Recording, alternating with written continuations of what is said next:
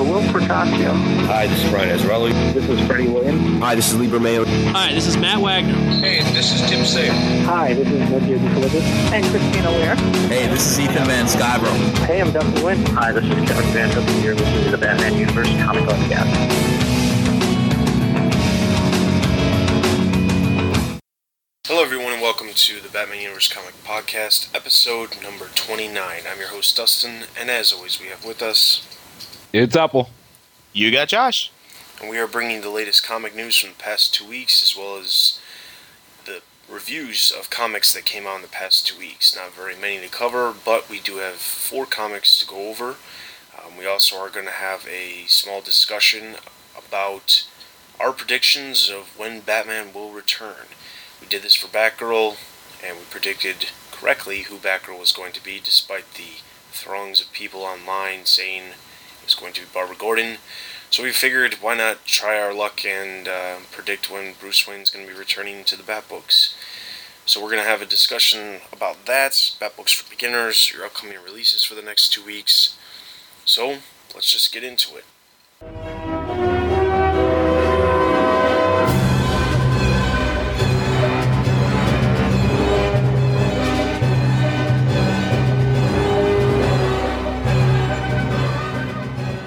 So the first thing we have is on September 22nd, the solicitations for December were released of all the new comics, and there is a decent amount, nothing really out of the ordinary that we weren't expecting, except for just a couple things. December generally is a huge trade paperback month because it's Christmas season, and they didn't disappoint. The entire month of December is filled with tons and tons of trade paperbacks. One the first week, 2 the second week, 1 the third week, and the fourth week has 1 as well. And I take that back, the third week actually has 2. So, plenty of trade paperbacks coming out. Also, the last issue of Arkham Reborn is coming out. We have the Simon Dark trade paperback collecting the last issues of Simon Dark. There's an 80-page special coming also for Batman, so that'll be a little bit interesting stuff coming in December. Sweet. I collect the trade paperbacks. I know not a lot of people do, but I collect them. I collect them from the comic book conventions because they're usually half off. This is the only way you should really buy a trade paperback. I'm very excited that DC is going to be releasing the trade paperback for Batman, the Cat and the Bat, which collects the legendary first meeting of Batgirl and Catwoman from Confidential 17 through 21. I'm finally going to be able to read that story. I always wondered how they first met. Yeah. Yeah. Alright, so also on September 22nd, we had another bit of information that came out about the future of Batman and Robin. Now, in the last podcast, we specifically talked about Cameron Stewart taking over art duties for Batman and Robin after Philip Tan is done with issue number 6. Now, we left everyone with the question of, well, what happened to Fraser Irving? It was mentioned numerous times before that he was going to be taking over for Philip Tan, that Grant Morrison wanted to work with Fraser Irving, and then he just disappeared. So, personally, I caught the announcement of Stewart taking over it took me by surprise. Well, what happened to Fraser Irving? Well, Comic Book Resources also wondered and emailed Irving to find out what was going on. And he actually confirmed to them through email that he will in fact be on the book for issues number 10 through 12. My guess is that things may have been changed around due to the announcement that Batman and Robin is no longer a maxi series and only going to be 12 issues. So that could have been the change, as Frank Quietly was said to do the first 3 issues and the last 3 issues. So the fact that it's not going to be cut off after issue 12 means that there's another room for another artist, and that would be Fraser Irving. He did have a little bit of a comment that I'm going to read through real quick that he said, and it said, basically, I have no idea what to expect, but I know that Grant will make it good and juicy stuff for me to get my art fangs stuck into, said Irving. I think Grant writes to the artist's strengths. as he sees them, so with any luck, it'll be more monsters and freaky-looking stuff as opposed to horses and people in kitchens talking. Please, please do not let this turn into vampires and werewolves. Oh, please don't. Dog, talk about an awful book. So, Fraser Irving, even though we thought he was going to be doing issues 7 through 9, he's going to be doing 10 through 12. Nice. I think it's because of the strong sales of the book. Yeah, I think so as well. And I don't know how many times Dan DiDio's going to get caught and saying things that end up turning completely around, and then he can just be easily called a liar, but... Liar! Yeah. At some point, we'll actually tell you why we shout liar in the background. Some of you may have caught on. If so, leave your comments on the forums to share with the other people of why we're calling that out. Alright, anyway, moving right along, on September 23rd, it was officially announced, something that Apple and I learned back at San Diego Comic-Con. When we talked to Dustin Nguyen at San Diego, he specifically told us that his Little Gotham characters were finally going to be in the comics. He didn't tell us a whole lot of information other than we couldn't say anything until it was officially announced. But we also did an interview with him almost immediately after they announced it, talking about the characters, and if you're listening to the podcast, you can actually hear the interview on the website, because we already have it posted up for you to listen about his Little Gotham characters. But they're going to be featured in both the Batman and Detective Comic annuals, which one of them will already be out by the time you listen to this, but the Detective Comics annual will be coming out the following week. So Little Gotham will be in comics, and hopefully, as we talked to Dustin Nguyen, the success of them being in the annuals and fans' responses will actually prompt DC to turn this into a real series. Yeah. Oh, man, I'm so excited. If fans haven't seen this, please go out to our website. Look at the pictures that Dustin Nguyen has done for Little Gotham. It is very hard not to love these characters, the way they're drawn. And the fact that they're creating a own little world, hopefully we can, prompt this and propel this into a issue 1 for Dustin, because I just think it's great. I mean, if you love the whole the small look, I mean, they're not babies. They're actually an adult take, but they're just mini size, and they look so freaking cool. I can't wait. I hope it comes out as a monthly book. Yeah, I was just listening in my car to the interview that you and Apple did with Dustin about it. And it sounds pretty exciting. I like those little, one-off stories and stuff like that. I like how he was talking about DC was afraid that if they put it in the feature with the other books, fans might get confused. Is it in continuity or not in continuity? But you can tell that he loves the characters and that he's been sitting on this for a while, because even before this was announced, those mini Gotham pictures have been floating around websites, making the rounds for a while. I even remember one of the first podcasts I ever did with you guys, one of our side discussions that wasn't recorded was actually about trying to identify some of the lesser-known characters in the picture. We weren't sure who the girl on Clayface was. I think it was Annie, though. Remember I told you Amy. Series. Yeah. Yeah, remember I told you it was Amy from the animated series. Yeah, which anytime you see that picture posted on any message board, that's always the first question that somebody says is, I recognize everyone, but who's the little girl on Clayface? But that's... You have to go back to the cartoons to see that. He's pulling from all the incarnations. Didn't like what he had to say about Batgirl, but that's life.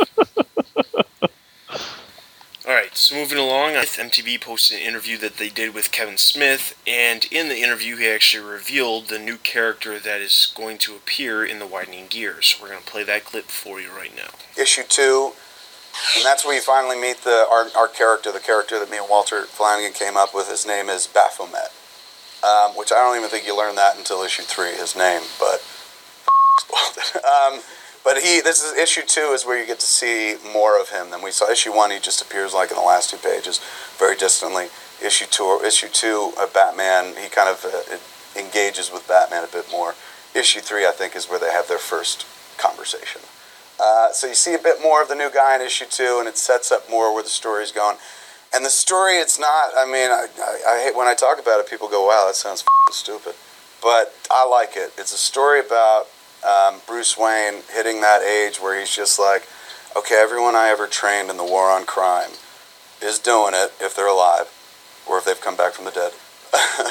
But they also have lives. Like, they also go about and have personal lives, and I do not have one.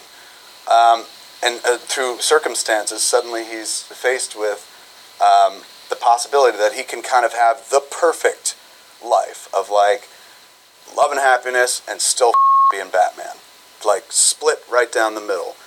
And he tries it on. And that's kind of what it's about. And that's why this new vigilante is coming along at a time in his life where he feels like, well, maybe I can just... He doesn't want to quit. It's not like Batman Forever where he's like, I'm done being Batman. He's always going to be Batman, but he's just like, why can't I scale back? You know, Dick has a girlfriend. Why can't I have a girl? I a lot, but why can't I be involved with somebody? Or why can't I just have a life that's not like, during the day, why must it be asleep and still thinking about, you know, I can compartmentalize. That's what the miniseries is about. It's about Bruce learning to compartmentalize. Alright, so that's the interview. So we know the new character, even though he's not actually in the book yet. They did make a mention of him in issue number 2, but he will actually appear in issue number 3, which comes out later this month. Yeah, it was pretty nice, but it's MTV, so... I'm just proud of MTV for doing an interview that doesn't involve, Batman 3, what's going on with that? Yeah. It's because it was a different interviewer, that's why. Alright, so moving right along, October 2nd, J.H. Williams talked about Detective Comics over at Newsarama, and there's just one question we're going to cover, because most of it's a lot of rehashed things that they've talked about numerous times before, but we're going to read one question for you. You and Greg introduced a new villain named Alice recently. What were the conversations like between you and Greg when you were building up what she'd be? We just wanted to make her presence extremely memorable and just as iconic as Batwoman herself. It was clear that she was a villain and was psychologically screwed up, but it was clear to us that she couldn't be just another insane villain. There are plenty of those running around Gotham already. She had to have a real sense of purpose. It's difficult for me to talk about her in any real detail without giving away things too soon. Let's just say she plays a very important role and leave it at that. And if you read the latest issue of Detective Comics, you kind of already know what the role she's going to be playing is. She looks pretty cool, though. I think that she's one of the more well-received new characters in the Batman Reborn universe. I would say that too. She looks like she could be very promising to play with. Yeah, it'll be interesting to see. We'll cover more about what role she's going to be playing in Detective Comics later on in the review for that issue. Let's move right along to the last bit of news. October 3rd, it was announced at Long Beach Comic Con that there is going to be a new creative team taking over Outsiders. Now, who could that team be? Somebody you probably would not guess. Dan DiDio will be actually writing Outsiders, and Philip Tan will be doing the art, starting in January for Outsiders. DiDio will be writing and taking over for Peter Tomasi, and Philip Tan will be replacing Fernando Pasarin on issue number 26. So there was a couple of interviews that were obviously conducted a little ahead of the time, and as soon as it was announced, Newsarama posted up the interviews, both with Dan DiDio and Philip Tan. And there's a couple things, and we're actually going to cover all of this because it's kind of interesting how it happened. So let's read over the questions that Dan DiDio had first. Dan, how did the decision to write Outsiders happen? Has this been in the works for a while now? We've been talking about this for a while. I've been looking for an opportunity to do more writing. I've said before that I've got a little bit of a writing bug back when I was working on the Metalman material. Paul Levitz and I, before all the changes took place with DC, Paul and I were discussing this, and Paul gave me the thumbs up to work on one of the books. I just had to figure out what it would be, and when this assignment was opening up, I was very interested in it. I don't want to take anything away from what Pete and everybody are doing on the book, but Pete's schedule was changing, and so there was an opening on The Outsiders. And this has been a group of characters that I've always loved. I basically had every issue of Batman and the Outsiders from back in the day. But it didn't really come together until the point when Philip said he was going to be the artist on it. And then it just seemed to take off because there's a level of excitement and enthusiasm that Phil brings to everything he works on that is infectious. And the more excited he got, the more I wanted to do it. Phil and I have been talking about it for a while. We're working through the characters that are a part of the story. We're bringing up some new characters into the mix. For me, it's a lot of fun. It's going to be interesting to be a part of things from this side of the bench. You mentioned new characters. Is there going to be a big change when you take over?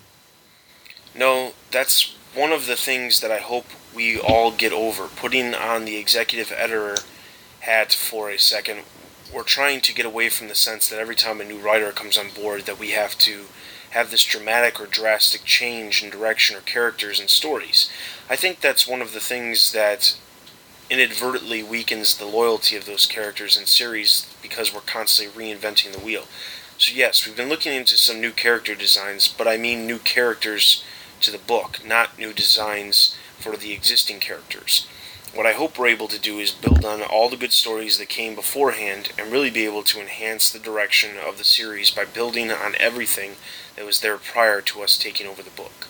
So then moving into the questions that Newsarama asked Philip Tan, we're just going to read one of the questions because it's pretty interesting. Phil, how did you end up working on a comic with Dan Didio? Did he come up to you and ask you to do this project?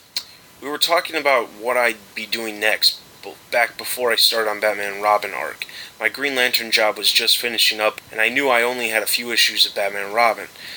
He told me that there was two possibilities. One was a high-profile Bat book, and the other was The Outsiders. But Didio said he would write The Outsiders, and for me, I was like, really? I asked Dan if I take The Outsiders book, would it be okay to work on the plot script style, and that's what Dan wanted also. So it just kind of fell together. It was what I wanted and needed at the right time, and we've been prepping ever since, which is nice to get a head start on things like that. Okay, so that's the question. Now, what's really interesting to me is how the two different interviews somehow contradict themselves. Didio says he wasn't on the book until Philip Tan was on the book, and Philip Tan says that Didio said he was writing the book before he agreed to it, so... That's so weird, because Dan Didio's known for his honesty. Liar! Liar! You know what? And here's the funny thing. And Philip Tan had a great time drawing Green Lantern and all the books. And it's well known that he loves it. And when we interviewed Dustin Nguyen, he had mentioned that there's artists out there doing books that they hate doing because it's not something they like. I thought Tan was perfect to be doing the Green Lantern stuff. I don't know why they didn't keep him on there. And that's what baffles me. Now he's moving to The Outsiders. It's like, to me, it almost looks like they're trying to fill work where, I mean, they're just, waiting for a contract to run out or something, man. I feel bad for the guy, but I thought he should have stayed with the Green Lantern stuff. I think it's interesting how he went from Green Lantern to Batman. I can see Batman and Robin because it's, even though it is a book within the Batman universe, it's not really a book that you're going to be set on for a long time. It's something that is just a fill-in project, in my opinion, because you might have an exclusive contract with DC, but you have to have work. They're only going to pay you if you're having work. You're only going to make more money if you're doing work. So with him, to finish Green Lantern and move on to Batman and Robin, okay, that's fine. But what was he going to do after Batman and Robin? Because I'm sure he has an exclusive contract for DC, so that's just interesting. And I'm really interested to know what the other high-profile Bat book was, if it wasn't, considering he was already on Batman and Robin, which is already a pretty high-profile book. So, who else could he have possibly taken over for? Tony Daniel on Batman? Yeah. Honestly, to me, I like Tan's artwork better than Tony Daniel's. So, I don't know why they have this thing for Tony Daniels, but I would have preferred Tan to stay on the book. I'd like to go back. I was listening to another Batman podcast recently, and they were talking about the Outsiders book, and one of the hosts, who had an incredibly sexy voice, I might add, said not to change anything about Outsiders that, love the team, love the arts, love the writing, don't change a thing. I believe those were the exact words. It's amazing because that sounds like amazing. you're trying. Why do you call yourself sexy? That's just, Sexy. I don't know. That's weird. Are you like in a mirror right now? He's talking about his Earth 2 counterpart. I record every podcast in front of a mirror, of course. Here's the thing too. The Outsiders are the reason why so much attention is being paid to the Outsiders is because they hold a sentimental part in Batman's history. When they first came out in the 80s, fans were looking at this book like, wow, this is a pretty cool book. This is the Batman book that kind of fans wanted to get into because it was like kind of reminding them of Batman and the Super Friends. But in the Batman world, it introduced new characters. So hearing Dan DiDio say that in the interview where, he said that he had he had his collection of Outsiders, fans might not know why the Outsiders are kind of being talked about or even being discussed. I know some fans want to see the book canceled. But the thing is that there's a certain part of history here that the Outsiders belong in. And how Josh had said, I wish they wouldn't have changed the artist or the writer.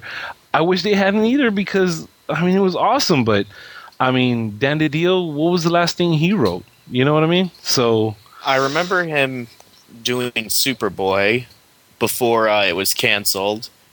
And I remember Superboy before it was canceled wasn't very good. That's not a good record. That's not a good record to have, I was looking in another window for other stuff that Dan Didio's written because I forget, aside from Superboy, I forget what else he's worked on. Well, I know he just did the Metal Man in Wednesday Comics, and a lot of good things came out of that. But it's almost as if good things came out of that, and he's justifying working on a book.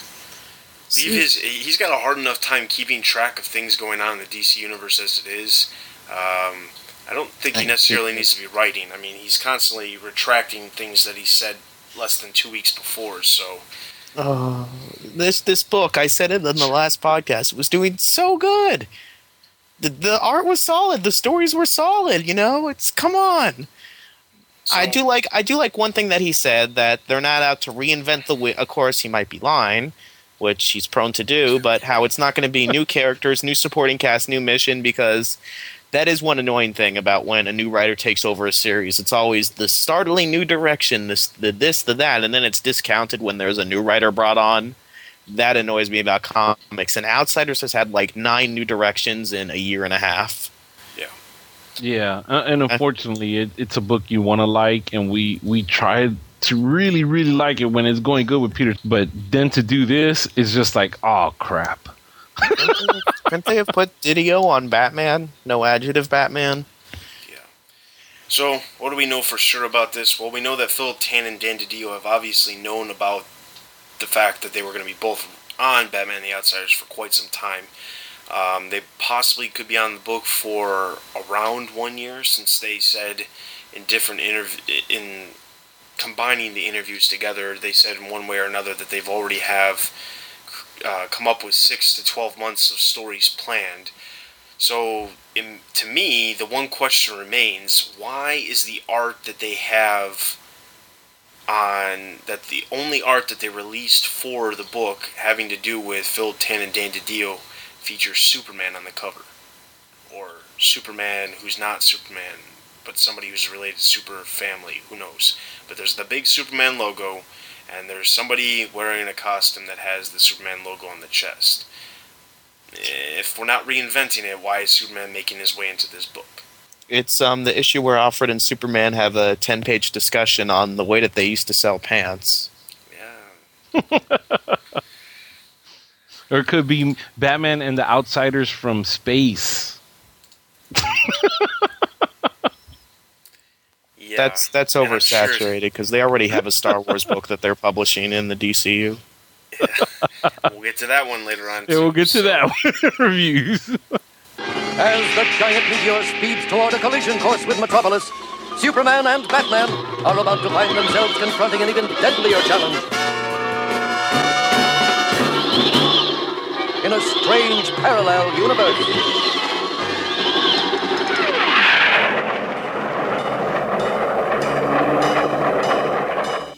I don't know where we are, but we've got to get back to Earth or Metropolis is doomed. We may never get back, Superman. The space warp we just came through has disappeared. Okay, so let's move into book news. We've got a couple books coming out in the next 2 weeks. The first one is on October 14th. We have The Batman Chronicles, Volume 8. Solicitation reads, DC continues collecting Batman stories in chronological order for the first time. In this new 8th volume, Batman and Robin face some of their greatest foes, including the Penguin, the Joker, and Catwoman, in stories from Batman number 14 through 15, Detective Comics number 71 through 74, and World's Finest Comics number 8 through 9. This will be 192 pages and be $14.99, and I strongly suggest you pick these up because it's well worth the price. Yes, must pick up. And that is the only book coming out, so let's get into our comic book reviews, and we're going to start out with Batman the Widening Gear number 2.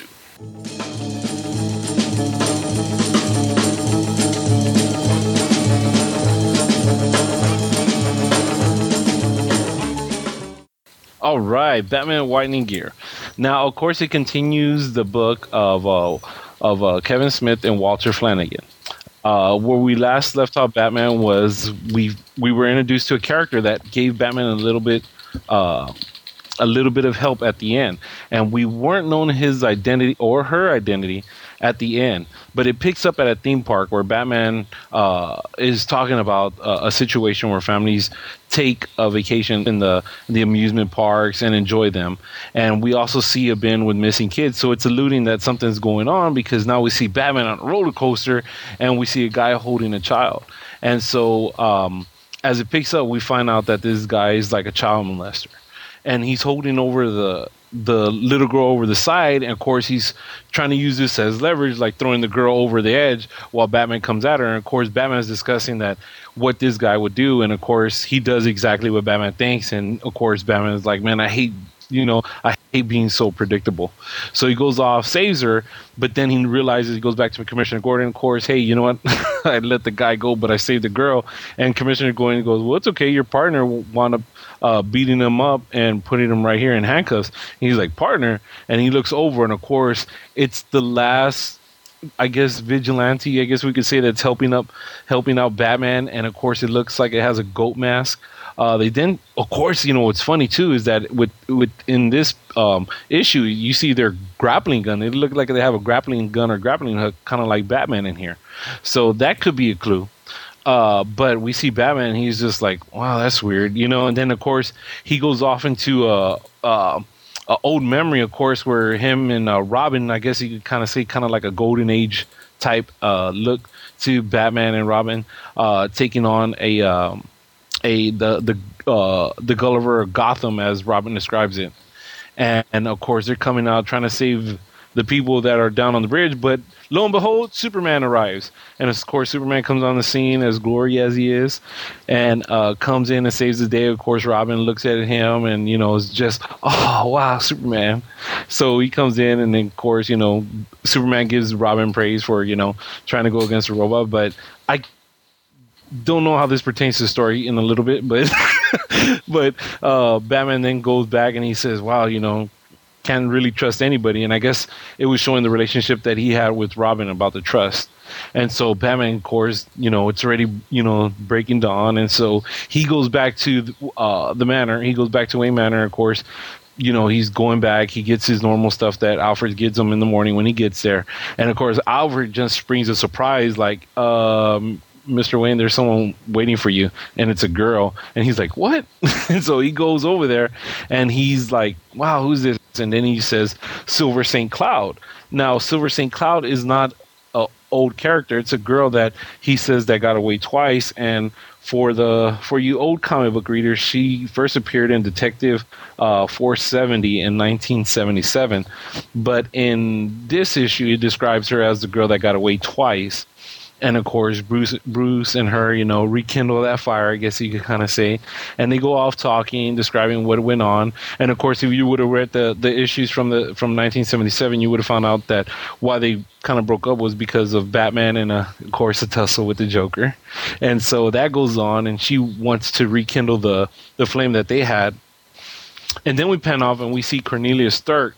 and he's right there. And of course, he's showing to eat a heart, and Batman comes in, and then Batman just punches his lights out, and he grabs an axe, and of course, he comes back and attacks Batman, but he has like telepathic power, so he kind of shows Batman what he wants to see, and of course Batman sees Silver St. Cloud, and then he goes off and he kind of kicks his butt, and then as he sees a guy lying down in a chair hurt, he then sees the Goat Man mask, I guess you could kind of say, and he comes out and then slaps him with the axe, and Batman gets hit, falls down, and what it was of course Stark showing Batman what he thought he wanted to see, and so now Batman's lying on the floor all beat up, just like kind of how we left the last issue where Batman was kind of beat up again.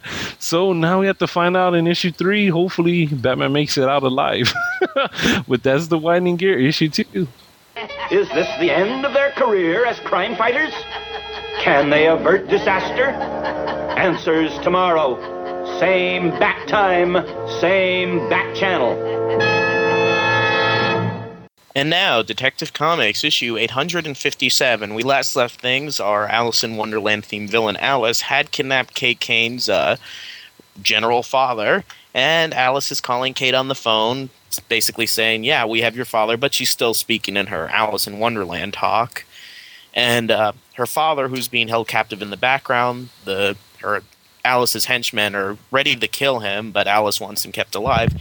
He's trying to yell out some clues to Kate. He says, go red, MOP for CW, before the phone conversation's cut off. Kate is able to at least decipher that enough to know that that's code for basically you need to get its military protocol for gas masks and hazmat suits. Realizing she puts it together that Alice is planning on doing some sort of chemical release in Gotham, which wouldn't be too good. Kate rushes off, and her cousin Betty, who she reunited with last issue, was wondering if everything's cool. Kate says no. The Silver Age fan in me was kind of hoping that Betty and Kate would go off together and kick some butt, even though that would have been extremely corny and not the direction that the book is going, but that's not exactly what happens. She puts on her Batwoman gear and goes to the army base because she knows that they're going to need a plane to do that many chemicals over Gotham. Alice is already at the base, and she actually has an insider there who shoots one of the guards in the back of the head so Alice and her goons can get in there. She winds up killing some of her other henchmen before the plane takes off and releases some of the gas. It looks like it releases some of the gas within the hangar, although that's never touched upon again in the book. Alice and her goons take off in the plane, and Batwoman sees a plane has already been set up for her by one of her creepy-crawly creatures from the Thriller music video that she met earlier in the arc. So they go above Alice's plane. Batwoman jumps out of the plane in a very, very cool page of her falling and lands on Alice's plane, gets in there, and has a fight with some of Alice's goons, takes them out pretty easily. Now, before all this was going on, while Alice was in the plane about to release the gas, she's kind of, doing her little Alice in Wonderland riddle talking with Kate's dad, and he looks at her and he says, "My God, Beth?"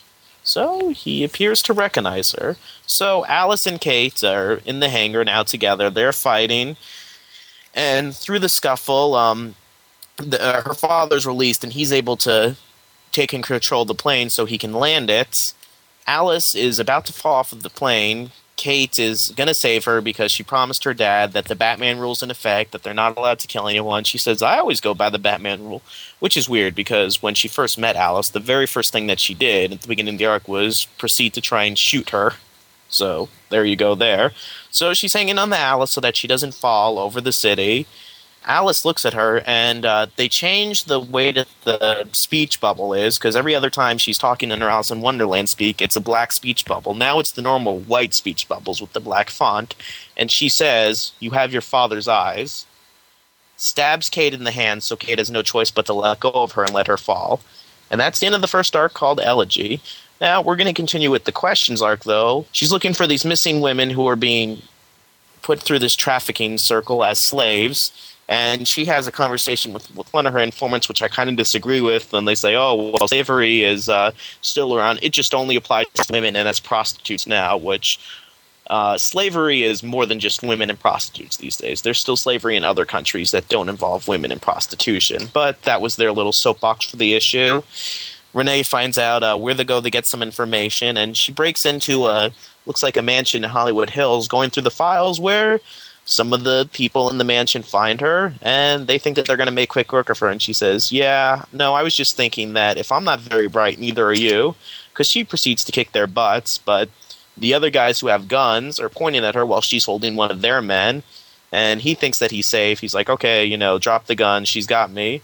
But they shoot the guy anyway to try and get to Montoya. So, honor among thieves, I guess. She proceeds to get away with the file in hand that has the information that she needs, but they're still shooting after her. And there's some more men at the gate with the guns. She's kind of surrounded on all angles, and that's where they cut off this story with the line, "She doesn't get out of here alive." So, to be continued. Well, do be careful, sir. Remember, there are many species in which the female is deadlier than the male. Alright, so that's going to move us into Gotham City Sirens number 4. Now this picks up from the last issue, which did not follow anything that was going on in the previous issue before that, issue number 2.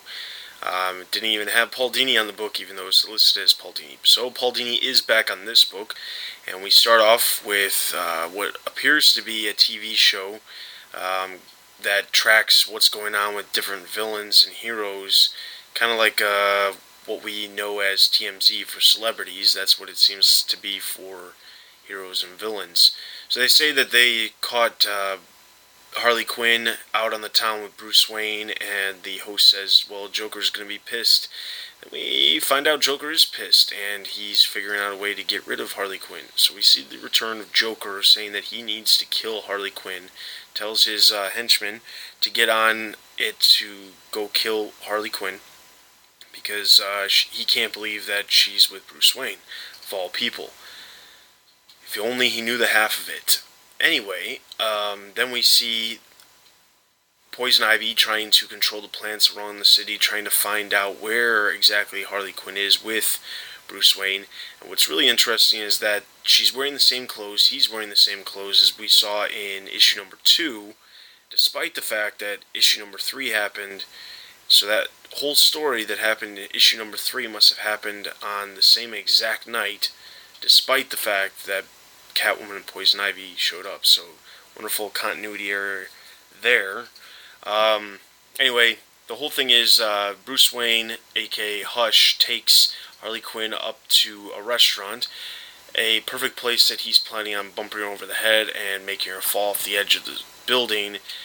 And you see some dialogue back and forth about her saying how she could easily marry Bruce Wayne, she'd be rich, she'd be a billionaire heiress, and the entire time Tommy Elliott's thinking about nothing but trying to figure out a way to kill her.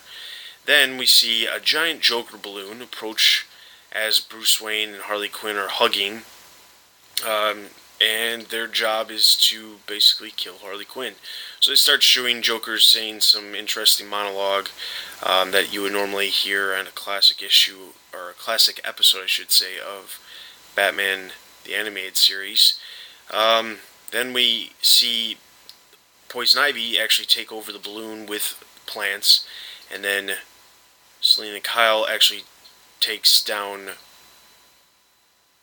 Bruce Wayne and says, "Bruce, I can't believe you would be doing something like this," knowing full well that it's Tommy Elliott, and he knows full well that it's Selina Kyle. Joker ends up telling his henchmen that they have a total of 10 seconds to kill Quinn, or he's going to blow up the balloon. They escape. Ivy grabs the vines, and what ends up happening is, as Harley Quinn grabs Bruce Wayne, aka Hush, the cops show up, and Catwoman says, "We have to go. The cops aren't going to believe us that we're trying to take out Bruce Wayne, the city's hero currently." Tells Ivy and Harley, "Let's go." So they're about to make their escape when Elliot picks up a gun and is about to shoot them, and realizes that it's not going to work, so he shoots down the balloon. The balloon ends up capturing the 2 henchmen, and the cops make him out to be a hero for that. And Joker is sitting back at his hideout, saying that Bruce Wayne he has met his match. He's definitely going to be. He says, "Bruce Wayne, didn't think you had the stones to mess with Mr. J. We'll take this up some other time." But right now I still have some unfinished business with the kid, referring to Harley Quinn. Now here's when it gets to some interesting dialogue. He specifically says, atomic batteries to power, turbines to speed, as he's sitting in a vehicle. Then we cut back to the hideout of Harley Quinn, Poison Ivy, and Selina Kyle, who are talking about how Tommy Elliott is actually Bruce Wayne, vice versa. They're trying to figure it out, which isn't making any sense. And as they're going on and on, Harley Quinn says, well, I'm glad Mr. J, wants me back, blah, blah, blah, I want to get back with him. And they're telling him, but he tried to kill you. She says it doesn't matter. He proved his love for me by the fact that he was jealous over the fact that I was with Bruce Wayne. Meanwhile, we see a Joker-mobile burst into the side of the building and actually ends up blowing up. And that is the end of the issue. So we'll have to see what happens in the next issue. Harley? Hi, Puddin'. Miss me? Oh, you clever little minx. How did you escape from Arkham? Batman sprung me so's I could find you. Had me all locked up in his bad old car, too. Oh. Okay, and that's going to take us to Superman and Batman in space. Dun dun dun dun dun dun dun dun dun. Yeah, Superman and Batman 64 takes place several millennia ago, and it shows Captain on a bridge and several references to Kryptonian technology, it looks like. And we then find out that in the next panel, it looks like a big Star Wars battle with a whole bunch of Empire starships coming in between, and it looks like the Kryptonians are trying to get back one of their ships. And within this issue, we see then the invaders come in, and you see several Kryptonians die, and it shows like them in their last battle. And of course, it's like they're battling down to the end, and of course, each one of them is held in their side. Of course, the ones that took over the Kryptonian ship, you can't really see them, and they're kind of really hidden with hoods or masks or spacesuits, you could say. And then it looks like something just blows up. It just blows up, and it looks like something just took off. And then it just goes into the next page where we say some time ago we see it looks like a Bat missile ship, which someone at Wayne Tech would have noticed, like, hey, we're building a Batman spaceship here. So, yeah, it's a Batman spaceship in outer space. And so Batman's out there, and he comes across this ship that looks blown up from several millennia ago. And it shows Batman, and he's sending a message to Alfred, of all people, while he's out in space, and he says end of transmission because you're going to get this a little bit later. Batman then enters the ship, looks around, and then he's like, he doesn't recognize this technology, and he goes, it looks deserted. But then it shows, he goes security, and he's quickly alarmed to some giant robots that come in. Batman, of course, is eluding, and then, of course, next panel we see is Superman. Of course, Superman saying that he's sorry that he's so late. So Batman and Superman continue to look out the ship. Of course, Superman then realizes that these robots respond to his Kryptonian voice, his Kryptonian language. So as he goes through, he's like, well, they go looking around the ship. And as they look through the ship, they see some death, and it looks like Batman's gonna touch one of the dead bodies, and he's telling Clark, this is not a Kryptonian. This looks something different.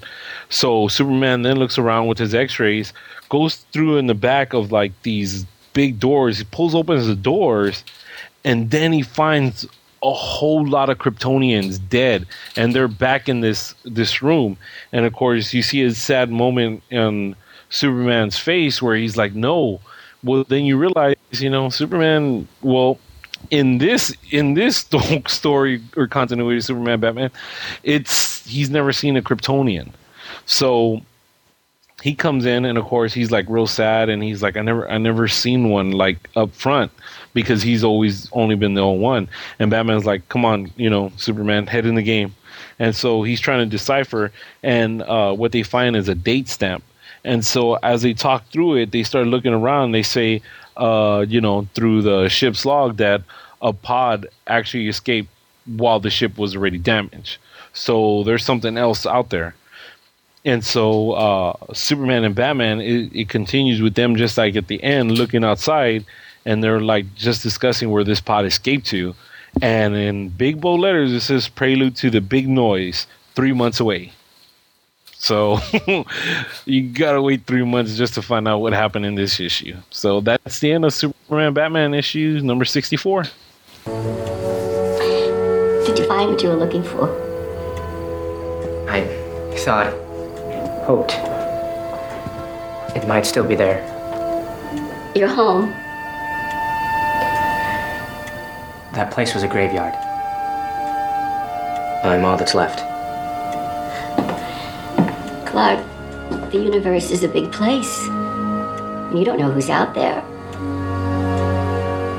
And even if you are the last, you're not alone. Yeah. So let's get into a review wrap-up for this episode, starting with Widening Gear, number 2. Winding Gear number 2. I love Kevin Smith's writing in Cacophony. It was kind of hit or miss. I like Kevin Smith. I don't think he wrote Batman particularly well during that run. But in Winding Gear, he seems to have become more comfortable writing Batman, where he's starting to talk through Batman through how Batman talks through his head and he works out situations. I like that part. Walter Flanagan, oh man, I hate to say an artist is bad. It's just that Walter, he's not consistent, and we've always mentioned it. The guy's not going to change, but that's Kevin Smith's boy, and that's something I guess we can all understand if we have friends. But I like Kevin Smith's writing through here. It's very good. I think it's a lot better than Cacophony. So for this one, I'm going to say it's good. It's not the best, but I'm going to go ahead and give it 3 batarangs out of 5. So the other thing with Winding Gear, also Z Factor on the website also gave Winding Gear number 2 3 out of 5 batarangs. Oh, cool. All right, and Detective Comics, the end of Batwoman's first arc. I gotta say, I'm still loving the art, loving the mystery going on with this Alice villain, and like I said, that page where you have Kate jumping from plane to plane, that was still pretty cool. So, the writing's intriguing me still with, the whole mystery behind who Alice is. Otherwise, I'd say the whole plot of somebody flying a plane over Gotham, dumping a bunch of poisons over there, that's been done. Oh, wait, no. Very, very recently, too, with Two-Face. But wait, that was New York City, so you don't have to worry about that. But, again, there's only so many variations of a villain's plan, so I'll kind of forgive it. I still enjoyed the story. The backup with the question, not really liking the art as much, and to be honest, I usually skip the backups, but I read it because I knew I was reviewing it for the podcast. So, not so much, but I'm going to say 4 out of 5 batarangs for the whole book. It's still a pretty solid feature. So for Detective Comics 857, Tigger Brown gave it 5 out of 5 batarangs. Oh, cool. Alright, so moving along, Gotham City Sirens, we saw Paul Dini return to the book, since he wasn't on the book last month, and that caused a lot of issues as far as responses to that book.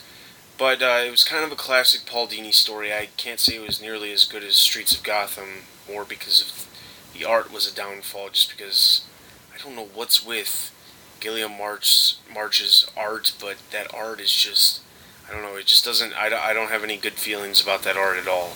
It seems a little too sketch type stuff than it should be.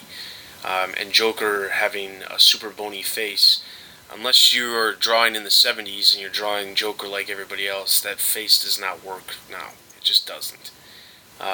But the story overall was just a general Batman story, and a lot of people are upset because Joker just reappeared in the comics without having really a follow-up from R.I.P., but hey, that's how it is.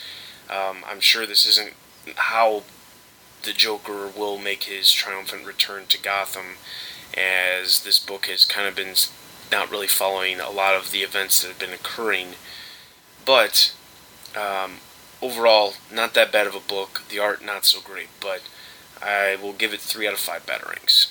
Cool. I did like that part in the book where Harley's like, wait a second, don't you have kids? And he's like, well, Tim's, doing his own thing now, and Dick's all grown up. And he's like, yeah, I don't even know how to explain to her about Damien. I forget who knows what now. Would have been funny if he would have explained, like, Cassandra and Jason Todd, too, because he's adopted both of them, but I don't think Tommy Elliott even knows about Cassandra. Okay, well, that's going to take us into Superman Batman 64 in space. This was written by Joe Casey and Scott Collins. And, oh, man, I want to be nice, but, I mean, as some readers will tell you, they didn't even go past the third page. This is just crap. How can they sell you $2.99 for the price of this book? And, I mean, you gotta feel enthusiastic about a story that you're gonna tell. I mean, you're telling them Superman and Batman, iconic characters. I mean, how can you not step up to the bat and deliver? And oh my God, I just feel that this was a real miss. I hope you guys don't go out and spend your money on this one. But I hate to say this, but I mean, can we even give batarangs for books that are not even that good? Give zero. Give zero. For the very first time here on the Comic Cast, we're giving Superman and Batman 64 0 batarangs out of 5. Yeah, I gotta say, I picked that up, and first of all, like, they didn't even try and hide the fact that the battle was a Star Wars ripoff. The ships were exactly alike, but they're all exact. You could tell the artist looked at Star Wars. He's probably holding the ship in his hand and says, "I'm gonna draw Star Wars." I looked at that book and I read like the first 4 pages, and even without the Star Wars thing, I was like, I just can't get into this, and I said it's crap. Yeah, and the Batman ship, that's like elongated the Batman Brave and the Bold Batmobile, but it's in a ship form. I mean, oh my God, you don't think anybody at Wayne Tech's gonna know that? Hello, we're building a Batman ship. I don't get it. What do these writers and artists think? Yeah, this will be good. Let's put it out. No, stop the presses. Oh my God! And then to tell you, story will continue in 3 months. Just wait. No, I don't want to wait. I don't want to go back. So now we all know not to pick up the book 3 months from now. Oh, fortunately we are, because we are dedicated to cover everything and everything Batman. Yeah, I think that's the unfortunate part of this job. But, all right, that's going to wrap up the review wrap-up, so let's get into our discussion. Now, we're just going to do a brief discussion because we have covered The Outsiders. More. Yeah, we did cover a little bit more about The Outsiders than we originally intended to, but we're going to make our predictions for when Bruce Wayne will be returning to the Bat books. Now, I'm going to start off by saying if you haven't been reading Blackest Night, you should. Despite it not being a Batman book, even if you just go to the comic shop and read it, it is a good story. But there's a lot of things that are being tied into Bruce Wayne, and I think Blackest Night is going to play a big part in what and how Bruce Wayne comes back into the Bat books. Specifically because we will eventually find out why the Black Lantern, the main Black Lantern guy, is so obsessed with carrying around Bruce Wayne's skull, or his supposed skull, or his fake body skull, or whatever. But I think that's going to take us to a point where we're going to figure out why Bruce Wayne, why whoever that fried body was who ended up being buried there is Bruce Wayne, is not Bruce Wayne, whoever it is, and why it's so important to this Black Lantern. Specifically, we know Blackest Night is going to be going into next year, into 2010, based on numerous things, based on solicitations for books that are coming out in December that are part of a mini-series and stuff like that. Also announcements that we've heard about different characters also getting a mini-series for Blackest Night. But I'm going to make a prediction. Batman 700 comes out July of 2010 as long as it doesn't get delayed.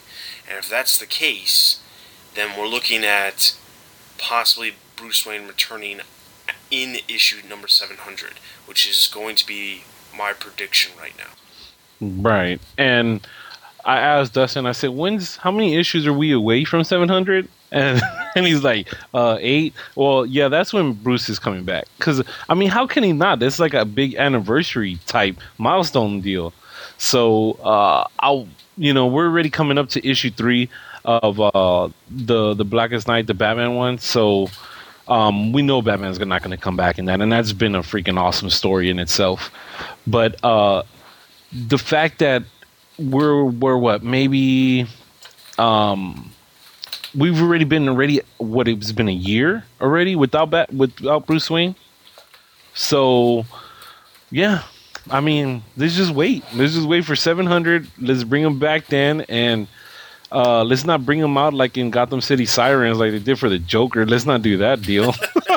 I mean, make a big event out of it. I mean, gosh, he was the Joker. But yeah, I hope they don't do something like that. But 700. I'll stick with 700.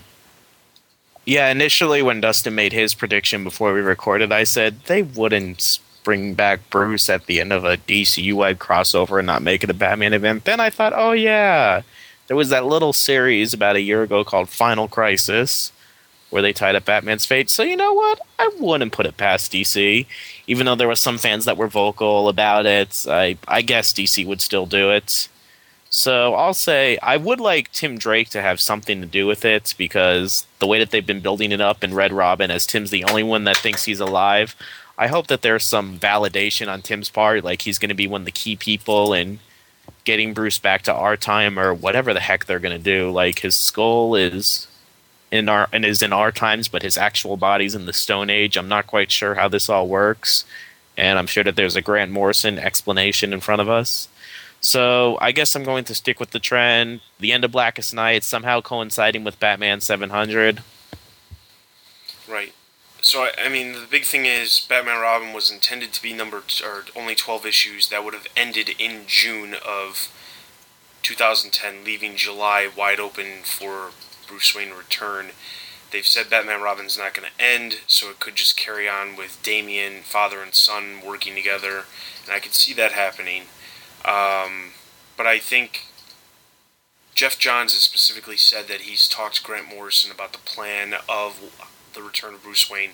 And honestly, if it wasn't going to be tied into Blackest Night, why would Jeff Johns even be talking to Morrison about Batman at all? Because he can have his thing happen in Blackest Night, and it doesn't have to coincide with what's going on in the Bat books. Because that's the trend recently. Things going on in the universe, such as Blackest Night Batman, don't really follow what's going on in the books, the normal Bat books. So it's interesting. I mean, we'll obviously have to wait and see, and we might do another prediction as we get a little bit closer to decide. We'll know more clues, we'll know more, maybe some more answers, and maybe some more questions will rise up. And from that, we'll actually decide how and more specifically when and what book he'll be returning in. Yeah, I mean, I know it's kind of still too early to say, and that's kind of sad to say because it's already been over a year that when's Batman going to return. But yeah, I mean, why would Jeff Johns be talking about to Grant Morrison about when Batman will be coming back? Nonetheless, Jeff is going to leave us clues within the Blackest Night series upon Bruce's return. So that's the only thing I can see. Or unless Jeff's going to do another Rebirth series like he's done, and it'll be Batman Rebirth. Which I wouldn't put that many series past him. As much as I'd like to see Jeff Johns do a Batman story, I don't think Batman Rebirth is something that we need right now. Next podcast, no, we don't. Batman Rebirth announced. Yeah. Jeff Johns, and on art, someone Ethan Van Sciver. Yeah, but we're pretty good about depicting. I mean, look how we were spot on for the Stephanie thing. So as we get closer to it, I'm pretty sure we'll decipher what DC's doing, and I mean, of course, we'll let all the fans know. We were wrong about Stephanie. There's still people telling us that this is just a temporary setback, and that they're going to trick us and kill her off in the 6th issue. Anyway, so we're going to move on, and let's throw it over to Nick with Bat Books for Beginners.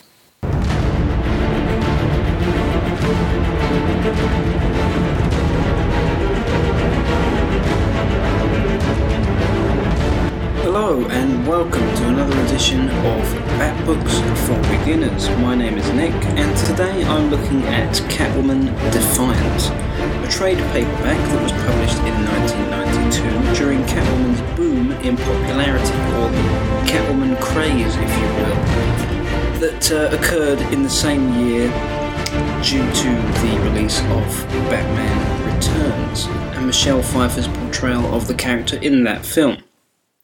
Everyone went a bit crazy about Catwoman, and as a result they decided to create a new story. And this story is written by Peter Milligan, and the art is provided by Tom Grindberg. Now, how does this interpretation of Catwoman fare? Let's find out. Catwoman, you heard of her? Oh yeah, hot. Black leather. Whip.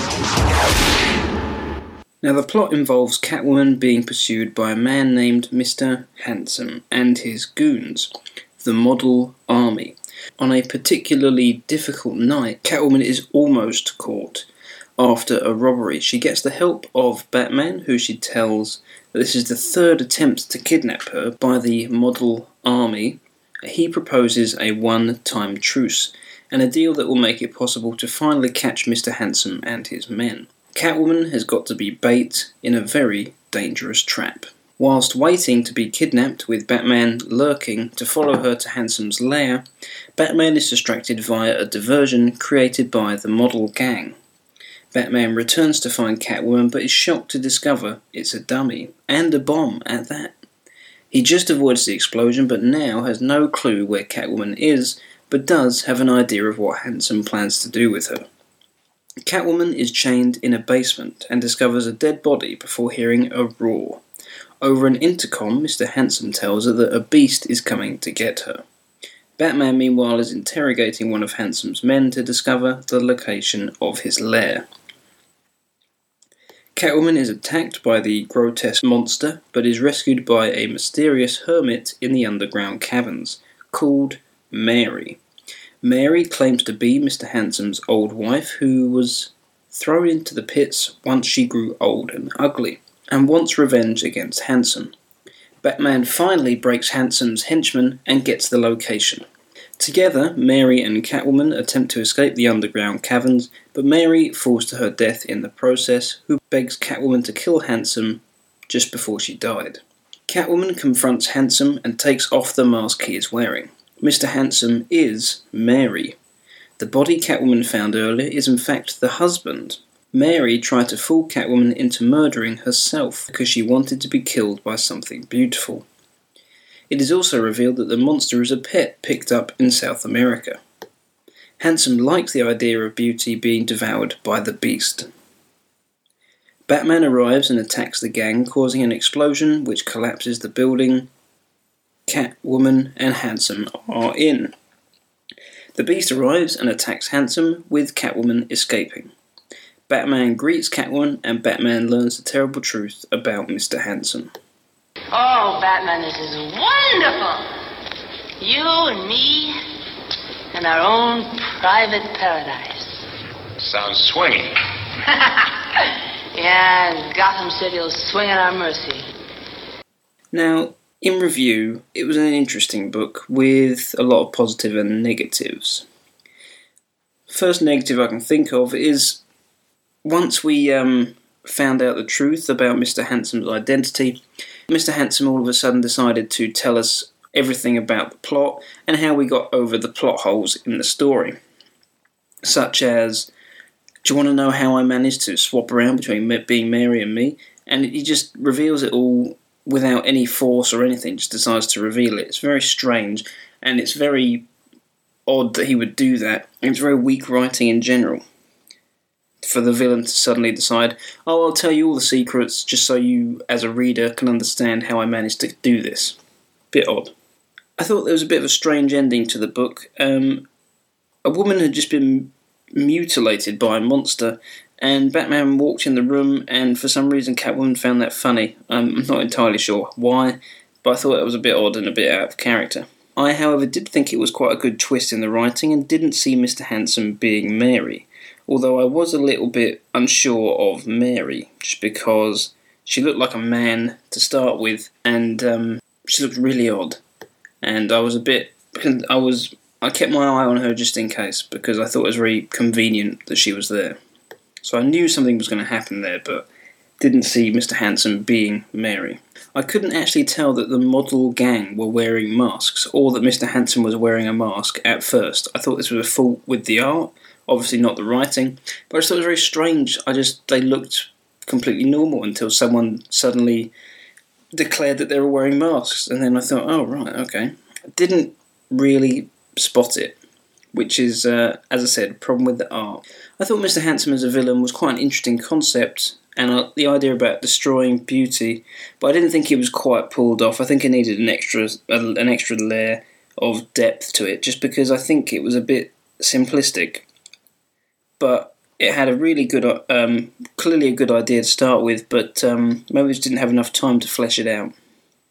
Leading on from that, I thought the story in general was a bit too short. I think it should have been longer with a few extra subplots. Maybe a bit more with Batman uncovering the location, or a bit more about Mr. Handsome's background. But maybe they just didn't have the time, because everything moves very fast, and there's no time to dwell on anything, and all of a sudden it's the end of the book. I didn't think it worked perfectly. Could have been longer, and would have worked better longer. I thought the Batman and Catwoman interplay was okay. I thought the monster in the basement was a bit cliche, and it's been done before, and it was just all of a sudden it would be quite a good idea to give him a monster in the basement, and we get explained, oh, he's from South America. Right, okay, well that solves everything then. You managed to find a monster in South America, transport him home, and keep him in some caves. Okay. As I was saying, I didn't think Mary really added up as a character. She'd been living in that cavern or mine for years, no food, on her own, and she'd just been waiting for someone to share her escape with because there's no other way out. Very odd. So really I just felt the book was all a bit rushed as a story. Simple, but generally okay. Nothing special. Not much time to get to know Catwoman well. They don't really do anything with her. She just is the hero that runs around, doesn't do much. We certainly don't get to know a lot about her. The art was interesting. I think it's pretty good. Lots of texture, and it creates an interesting mood throughout the book, but as I said, not always clear to the story, like with the masks. So overall, I'm going to give it 3 out of 5 Batarangs. Average. Handsome, dazed, and to die for. Next time I'll be looking at World's Finest, which was published in 1990 and is a 3-issue limited series involving both Batman and Superman. This is the first time Superman has showed up in the Bat Books for Beginners, so it should be interesting to see how the two heroes get on. You can always contact me at Nick, N-I-C-K, at thebatmanuniverse.net with any comments, questions or suggestions. So that's Bat Books for Beginners done for this time. Now it's back to Dustin and the guys. See ya. Thanks for coming after me. I owed you.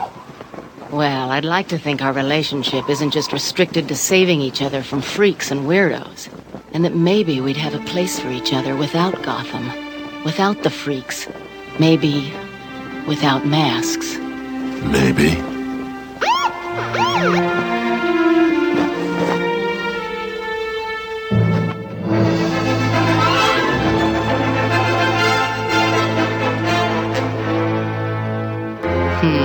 Almost got him.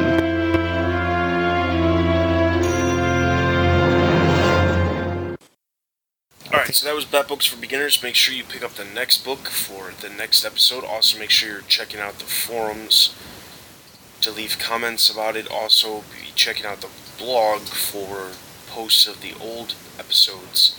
You can go back and listen to the old episodes, just the episodes themselves, so that way you don't have to listen to the entire podcast to find Bat Books for Beginners.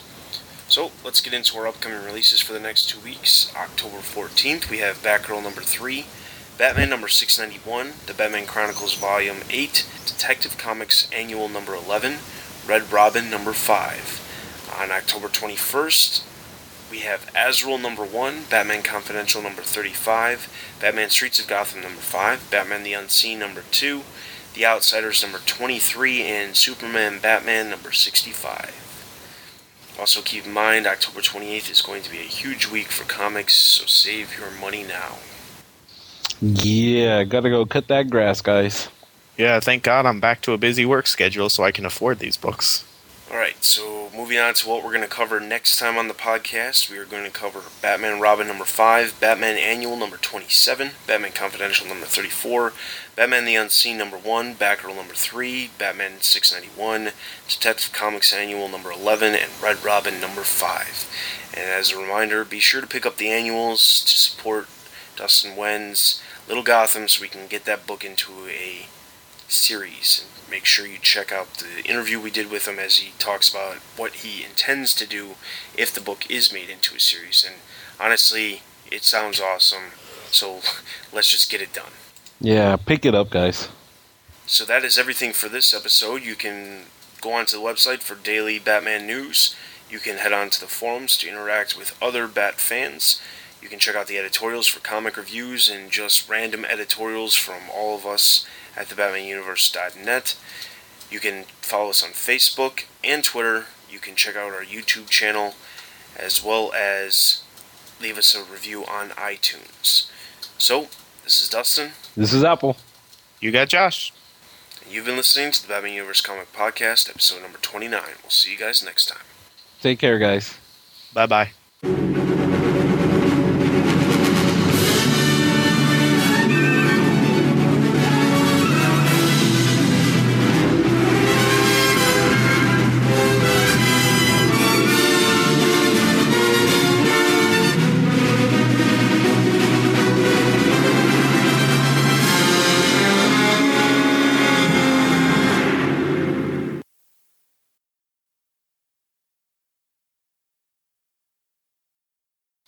While I'm looking for that, did I actually say on the last podcast, don't change anything about the creative team on Outsiders? Yeah. Okay. Yeah. All right. And I guess you're reprising your legendary role as the Dio? Okay. Billy Tan. Philip Tan. Who's Billy Tan? That's an actor, right? No. And that's the end of the first arc, which they call Eulogy. Is Eulogy the right way to pronounce? No, it's not Eulogy, it's Elegy. Elegy. I know, it just says something. I couldn't even get past like the third or fourth page. It was just crap. Sorry. Well, in Cacophony, right? Cacophony, right? Yeah. That's the wrong music. Oh yeah, we got that music got catchy at the end, man. It is. It's good music. Dun, dun, dun. I still miss Danny Elfman. Oh yeah, of course. But that hook just sticks with you. You're like, I was like, okay.